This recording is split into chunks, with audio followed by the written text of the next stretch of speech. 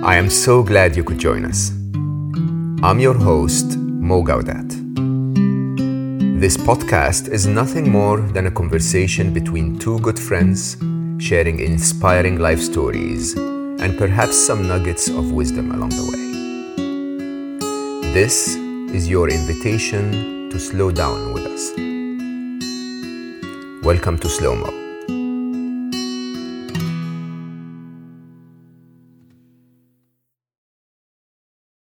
My guest today is a technologist, a journalist, an author, and a fellow podcaster and entrepreneur who is determined to explain how our societies and way of life will change under the force of exponential growth of technologies. He is determined to bring together the two cultures of innovation and tech and of business on one side and society and policy on the other side in order to help us understand the real implications of the technological changes that we are witnessing. Azeem Azhar is the writer behind the Exponential View, which is Britain's leading platform for in-depth analysis of technology. His weekly newsletter is read by more than 200,000 people from around the world.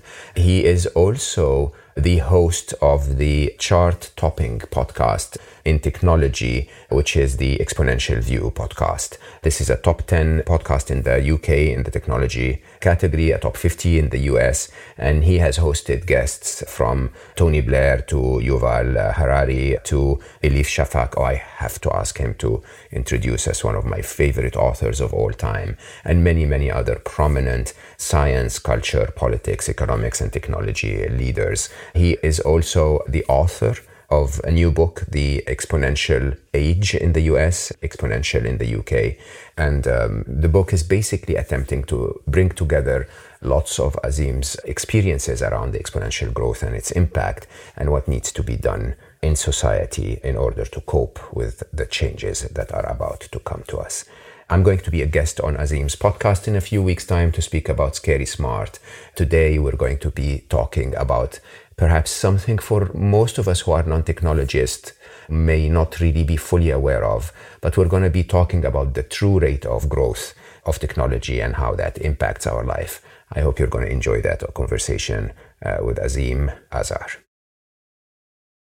Oh, hello. Hello. What's that, a Sinclair? It's a Sinclair ZX81 with the 16K additional RAM pack. Oh my God, you bring back memories. And I have somewhere my first programming guide to it from 1981. So, did I write code? Yes. Have I written code that went into production? Yes. Have I ever been a software developer, had that as a job? No. Okay, I think we're spot on. Like literally, I'm exactly those things. I did write code that went into production. I had a couple of startups when I was very young. Yeah. That basically, it was so fun at the time. I remember one time I wrote retail systems for fashion retailers. Can you imagine? I lived in a time where fashion retailers didn't have software to manage their sales. Yeah. And I walked to them at the time. I used to work in IBM. And I go to them and I go like, how about you buy a PC and look at what you can do? Barcode scanning, and you can keep inventory and you can order. And they would go like, wow, life is amazing, right? And look at where we are now. Life is... Absolutely. Well, I programmed not for the retail industry, but for a local pharmacy. Uh-huh. And we used a language called Turbo Pascal. I remember Pascal, of course. I wrote Pascal. Yeah. And this was the Borland version. And yes. I didn't do any of the complex stuff, but I did some basic things there. And I built for my parents in Lotus 123. I built an accounting system using macros and all of the things that you could do there.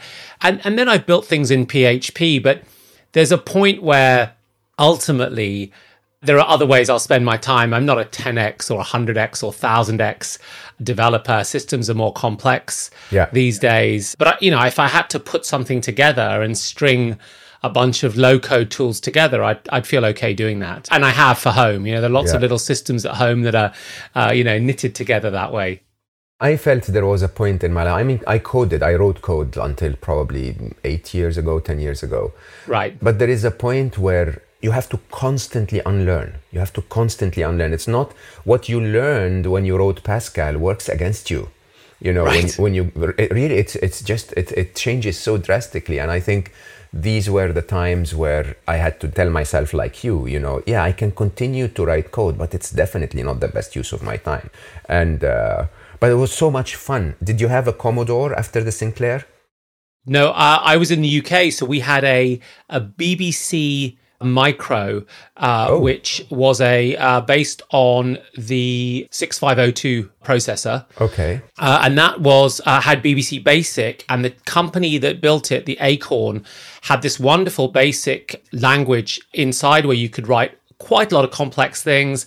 You could also go into assembler, which I often did. But Acorn then got into RISC computing and became ARM. Oh, is that true? Okay, I didn't know ARM used to stand for Acorn RISC Machine. And back in 1988, my IT teacher at high school was old mates with somebody at Acorn Computers and got us the second or third working RISC chip processor that they had made, and it was boxed as a co-processor that you plugged alongside a BBC computer, which was on the 6502 chip. And so I actually started to program and use RISC devices in 1989. But I had no idea of the context. I had no idea of the history. I had no idea that this was a new architecture. You know, you're 17 years old, you're doing something with a teacher or with a friend, and then you look back at that moment in history and think, oh yeah. Okay. I know. I mean, it is actually, it was so much more fun, I have to admit, because we had so little to go around with. You really had to discover everything, write it from scratch. There was no internet to find anything about anything that you're writing. It was absolutely, but it was so much fun. And I have to believe that you must have continued on a similar path. So, of course, I know exactly what you did, but share with us. So you went from being this kind of techie to journalism, right? Yes. Why? It's so interesting. And I think it's about where people are. So I had an exposure to computers really early on. And when I got to university, I had decided to move away from the sciences, which had been my forte at school, I think for very immature reasons, the kind of reasons that a 17-year-old comes up with. And was it to do with what my social life might look like? Was it to do with what looked like prestigious jobs when you left university? Yeah. And Oxford has this law course that is famously difficult. So why not apply for that? And you can become a barrister and wear a wig when you graduate. Great so cause. I think those were the things that were driving my decision making. And so I happened to university, and I ended up, after doing a bit of law, changing to a different degree. But my interest in technology remained. I mean, I had a computer at a time when very few students had computers. I had this desktop PC clone that was in my room. Yeah. And I stayed really, really interested in it. And one of my friends decided he wanted to set up a student paper because at the time, desktop publishing was just taking off. Yeah. And Aldus and Quark had these applications, PageMaker and Quark Express, on Macintoshes, the Mac 2 platform. And they were changing the way you could create magazines. And he said, come and do this. And so I was fascinated by the computers. And of course, you end up being called the editor. But in reality, my interest was less the journalism. It was more, the technology and doing color scanning and figuring out how to turn that into newsprint and those types of things. And so you end up people thinking that you're a journalist. And of course, I'm proud of what I did there. It was a great thing to do as a student.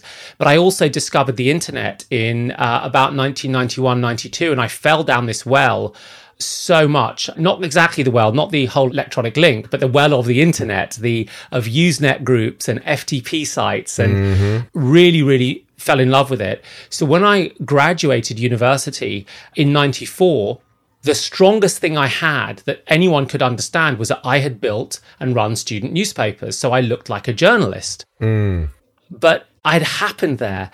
And that is how the transition happened. And when I applied for jobs, I was rejected by more than 50 companies. Oh, interesting. From every management consultancy, every bank. Tech companies weren't hiring in those days. They didn't exist. I mean, Netscape didn't exist. Yahoo didn't exist. Yeah. Every bank rejected me. IBM, NCR, and what was the other one? British company. There was ICL. Yeah, exactly. And ICL, yeah. And digital was about to happen for mini computing, and that was really it. Right. Yeah. Yeah, so there was, and I applied everywhere, and I was rejected by the media, by the management consultants, by the banks, and eventually ended up trying to do a bit of freelance work here and there, designing logos for small businesses and so on. And that my break came when The Guardian, who I'd applied to many times unsuccessfully, said to me, we've got an internet event happening at a convention center. Will you go along and help? So I went along, and true to stereotype, I was the Indian guy there and I was doing IT support. So, oh my God. So I was fixing the modems and getting them to connect to the internet at 14.4 kilobits a second. Remember? And I got on with the team, and they asked me to come back into the office a few days later, and I kept showing up. And then after a few days, someone let me write a small story and taught me a little bit about how you should write a story like that. And then within a few weeks, I had a lot of responsibility in producing a weekly section for The Guardian. And that's how it happened. But it happened through accident, really, and through some people being very, very kind. And you wrote as a journalist for a while, but you didn't stay, right? Eventually, something took over again, right? What happened then? Yeah, well, it's about your fit. I mean, I love the analysis, and I love learning, and I love learning from people, and I love learning from books and from reading. But I don't have a nose for news, and I'm not a natural journalist. I don't have that journalistic empathy that they have, or disempathy perhaps. And the other thing is that I wanted to do things, right? The thing about being a journalist is that you often stand on the sidelines, and they're often very impactful, but it's not the same as creating a product. The pride at my university was not the stories we broke. It was that I built a product, the newspaper that many people read. And so I was getting really, really itchy about wanting to do things. And I was really lucky at The Economist and at The Guardian. I was doing things. I was building their websites, and I was running the parts of their very first online efforts. But I wanted to do more of that. And I was getting a bit itchy and frustrated about just being a writer, especially as I felt like I was someone wearing the tuxedo who would be much more comfortable wearing like a tennis shirt, because I wasn't a natural journalist, right? I was kind of masquerading in a way. Mm-hmm. And you went on, so you became an entrepreneur yourself, right? You started a few tech companies yourself, and some succeeded and some didn't. I can expect that, right? Yeah, I'm laughing. I mean, the ones that didn't succeed were just really, I mean, they were just as hard work, and I know. They really are, and it's heartbreaking, and you're really young. And in 1999, in the United Kingdom, there was no ecosystem. There was no support network. There were no successful tech founders. There were no blogs where you could read what success and failure looked like from Silicon Valley. I had relationships there, which helped me. People who had, I got to know many of the early founders, but I knew people who worked in the scene, so they would try to give me these ideas of what it's like to go on this journey. But nobody knew in Europe in 99. There were a few of my peers who were extremely successful at that time. But I look at the mistakes that we made. We didn't even have a notion of product market fit, right? I mean, this is before Eric Ries had come up with the lean startup, right? So there was a much lower level of knowledge and a much smaller support base. I think the law firm I used had never put together, and it was a great law firm, an employee share options program with a 4-year vest and a 1-year cliff, which is absolutely standard in Silicon Valley. And now it's standard in the UK, but 20 years ago, no one had done it before. Yeah. It's very different times. I mean, I think I love that we started a conversation in this place, Azim, because I think you and I have lived through a world that is very, very, very, very, very different than today. Mm-hmm. And that's even from a techie's point of view. Of course, everyone lived in that world, but from a techie's point of view, it's just so massively different. It's shocking. And of course, if you extrapolate this forward, that in itself is staggering. But if you extrapolate it on an exponential curve, which is really the beauty of your recent work for the last few years, it's scary. And I want to pinpoint a specific moment in history and maybe start from there. Let's talk about Netscape. Mm-hmm. Which I believe personally, in comparison to the printing press, I think the one thing that fully changed the world maybe 500 years later was the internet and the hyperlink and the idea of being able to search through information, right? So tell me your memories of that moment. I mean, first of all, do you think it is a pivotal moment?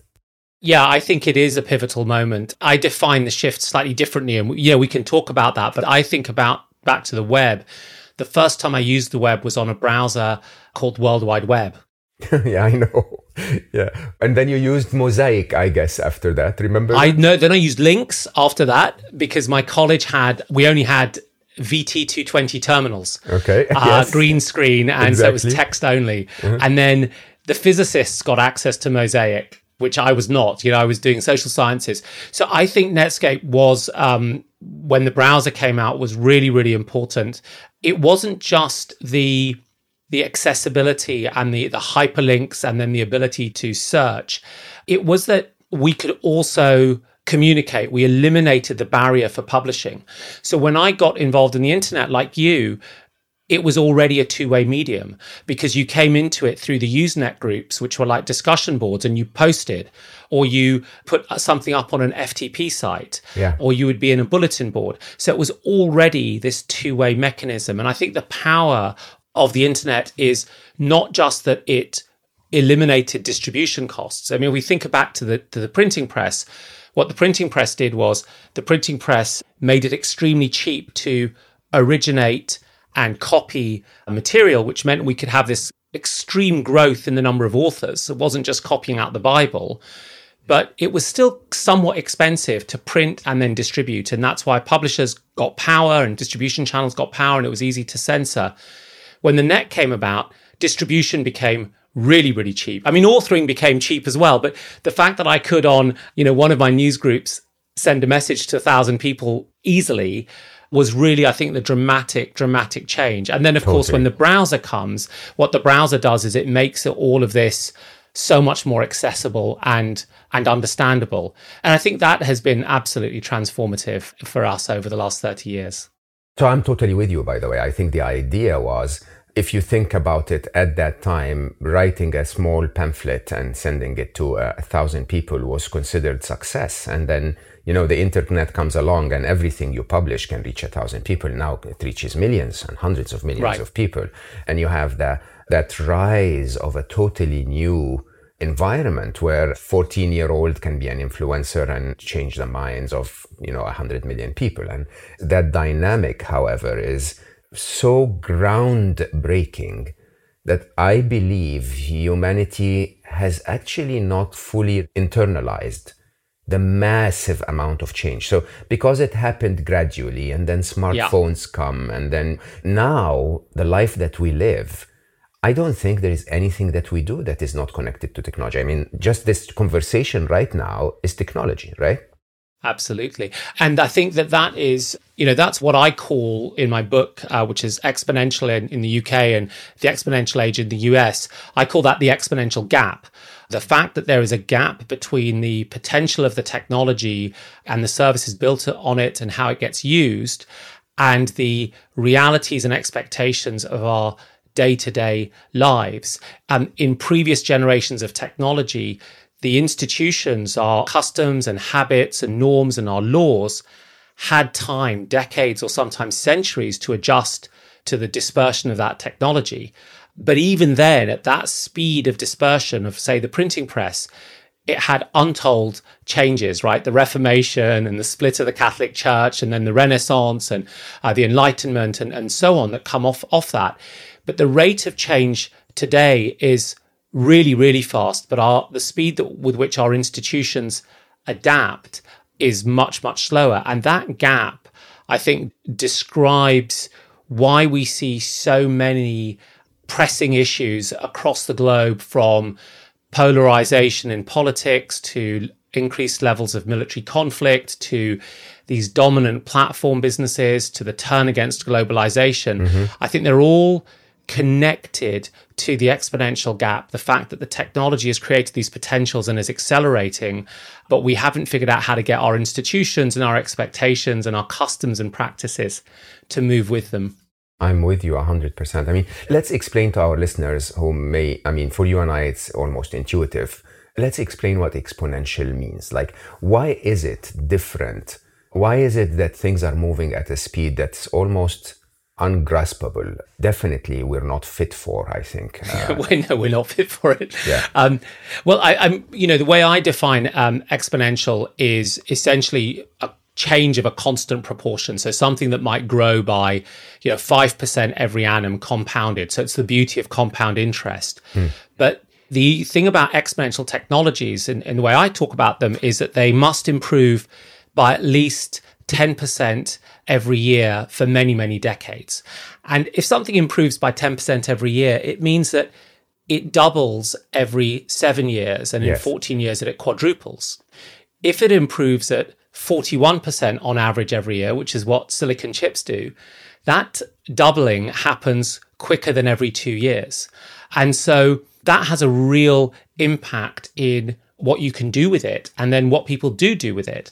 So the biggest challenge with exponential technologies is the speed with which they ultimately get cheaper. And great example here is in biology with genomics and gene sequencing. The first time we sequenced a human genome, which was about 20 years ago, it cost around between $300 and $500 million. And at that price, you can do it if you're a nation on a couple of people.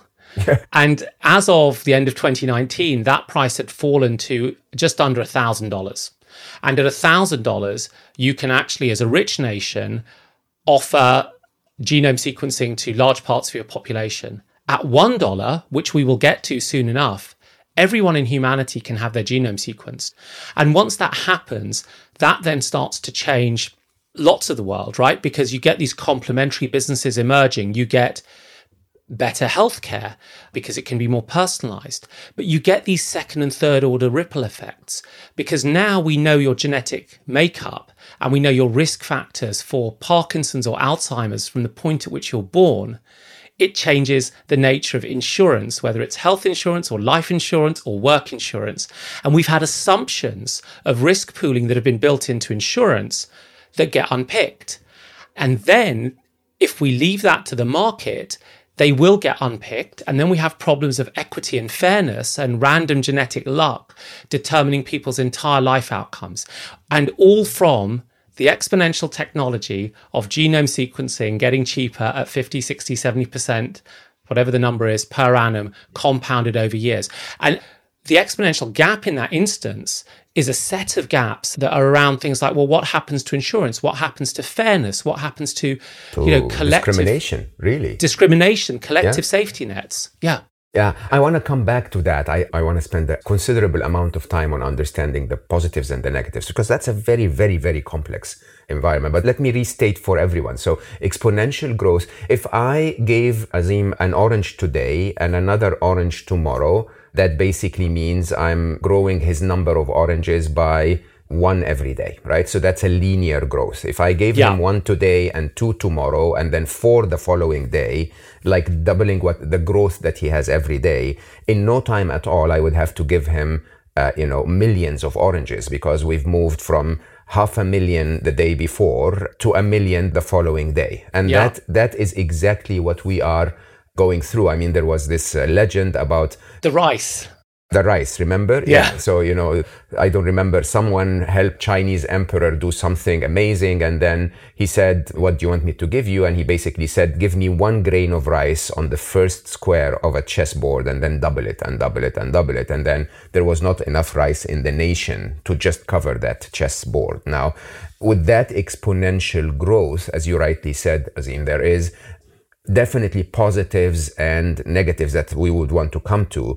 But I also want you to explain something that I love about your work, which is the idea of that cycle of how we develop tech, but tech sort of develops us. Yeah. And I think that's important for people to recognize that it's not that you now have an iPhone or a smartphone, that the smartphone is actually making you. We're not just making it, it's making us. Talk about this a bit. Yeah, absolutely. And I love the example of the chessboard. And in my book, I have an example of rain falling in a soccer stadium, which turns out to be exponential rain. And, readers can take a look at that and be surprised by the outcome, because exponential rain gets very big and very heavy quite quickly. And I think the question of trying to understand what a technology is a really important one. We live in a world where I think recently media has separated out technology from humanity. And technology is something that brilliant people in Shenzhen and Silicon Valley produce, and it is pushed into us, and it is meant to arrive as this innocent power that we can then apply for good or for bad. But I think technology is much more innate to the human condition and is really tied up with humanity. The idea of technology starts off as being a process, right? Technology is my expression of needing to get something done. So I want to make sure that my garden gate doesn't keep swinging open. So I invent the bolt on that gate. And so technology is quite purpose-driven.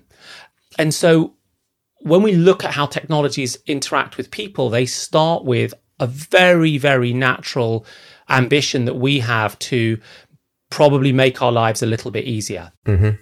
And so we have to start from that starting point.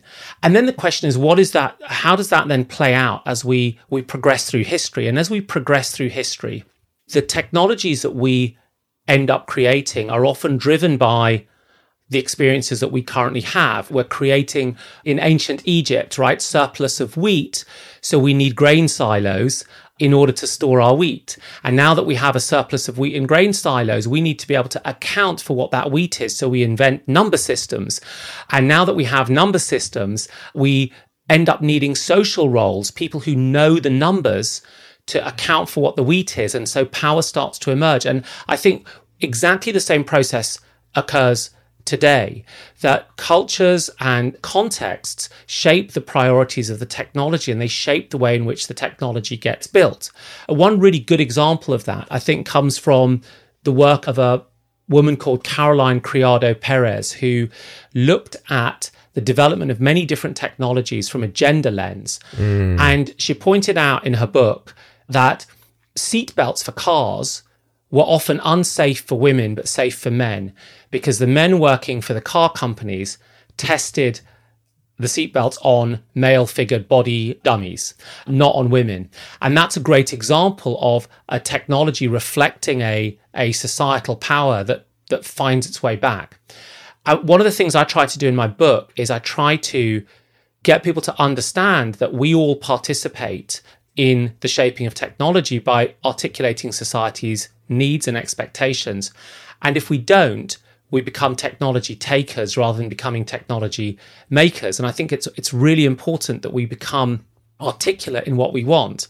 And the other idea I try to sort of put to bed is this idea that technology is neutral, that technology is fashioned, like a spear from Zeus for you to either kill your brother with or hunt the ox with. I mean, it's not like that. Technology is fashioned with a lot of politics built inside of it, and that politics comes from an economic and a social context. And I hope when people read the book, they realize that if they're technologists, they are techno-sociologists. And if they're people who live in society, they need to understand how to talk to techno-sociologists and technologists about expressing their needs and shaping how the technology develops. But that's not that easy. I often tell people in my talks, even when I talk about happiness, I say, look, I haven't changed my phone in the last 5 years, maybe more, I think. For the simple reason that there has not been a feature that was offered to me that I said, oh, this actually is something that makes my life easier. The problem is, I don't know where iPhone is now. They must be going on 13 or something like that. Something like that, yeah. But I'm not even following anymore, because I think the iPhone 6 was probably a fabulous piece of technology that we could have just made a little bigger and a little faster, and that would have been it. And since then, yeah, you get a better camera. Who really, really needs a better camera? Like, we're just consuming more storage, right? Mm-hmm. None of us are professional enough to recognize all of those amazing things. Fine, right? We got a better camera, but maybe then the iPhone 10 was fantastic, right? And I keep telling people, if you don't stop buying the next iPhone, Apple will just continue to throw shit at you. Simply, if they have a queue standing outside because the next phone comes in purple, they're going to focus their entire innovation around the next purple color, right? That's Absolutely. Not what we want. We want to tell them, I need something that helps me spend less time and be more effective with what I do on the phone, right? Yeah. And if we insist on that and stop buying, they'll change. But I don't think anyone is doing this. I don't think anyone is actually shaping technology at all. We're just consumers, all of us. Whatever Instagram tells us to do, we do. There's a couple of different things I think that we can look at. One is that what you've described is it's an extension of the challenges of consumer capitalism and the idea of status through acquisition of stuff and the advertising and the marketing, business that goes with it. And there's a really deep undercurrent of that. And, humans do seem to crave status in all sorts of ways. And this recent boom in non-fungible tokens, these sort of blockchain-based pictures is a great example of a sort of status craving. But I also think that what you describe, which is what do people want and how do they express it, which is a really important part of a market economy, is becoming quite effective. So I think if you look at Apple as a good example, Apple's move towards zero waste and recycling programs for phones is driven by consumers saying, we want you to waste less. Their move towards privacy and on-device privacy is a response to an expression of consumer needs.